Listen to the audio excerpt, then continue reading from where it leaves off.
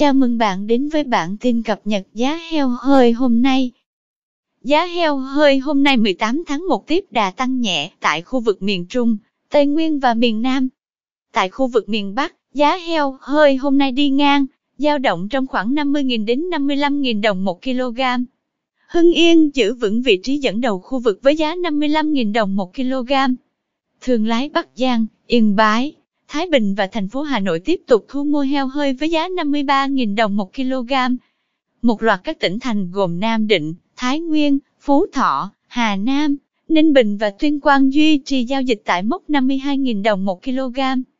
Tại khu vực miền Trung, Tây Nguyên, giá thu mua heo hơi hôm nay tăng 1.000 đồng 1 kg, dao động trong khoảng 50.000 đến 54.000 đồng 1 kg. Theo đó, hai tỉnh Quảng Bình và Ninh Thuận nhích nhẹ một giá, hiện thu mua với giá 51.000 đồng 1 kg, cùng với Hà Tĩnh, Quảng Trị, Quảng Ngãi, Khánh Hòa, Bình Định và Lâm Đồng. Trong khi đó, các địa phương còn lại không chứng kiến thay đổi mới trong hôm nay. Mức giá thấp nhất khu vực hiện đang là 50.000 đồng 1 kg, có mặt tại hai tỉnh Quảng Nam và Bình Thuận. Tại khu vực miền Nam, thị trường heo hơi thu mua hôm nay tăng rải rác tại một vài tỉnh thành, dao động trong khoảng 48.000 đến 52.000 đồng 1 kg.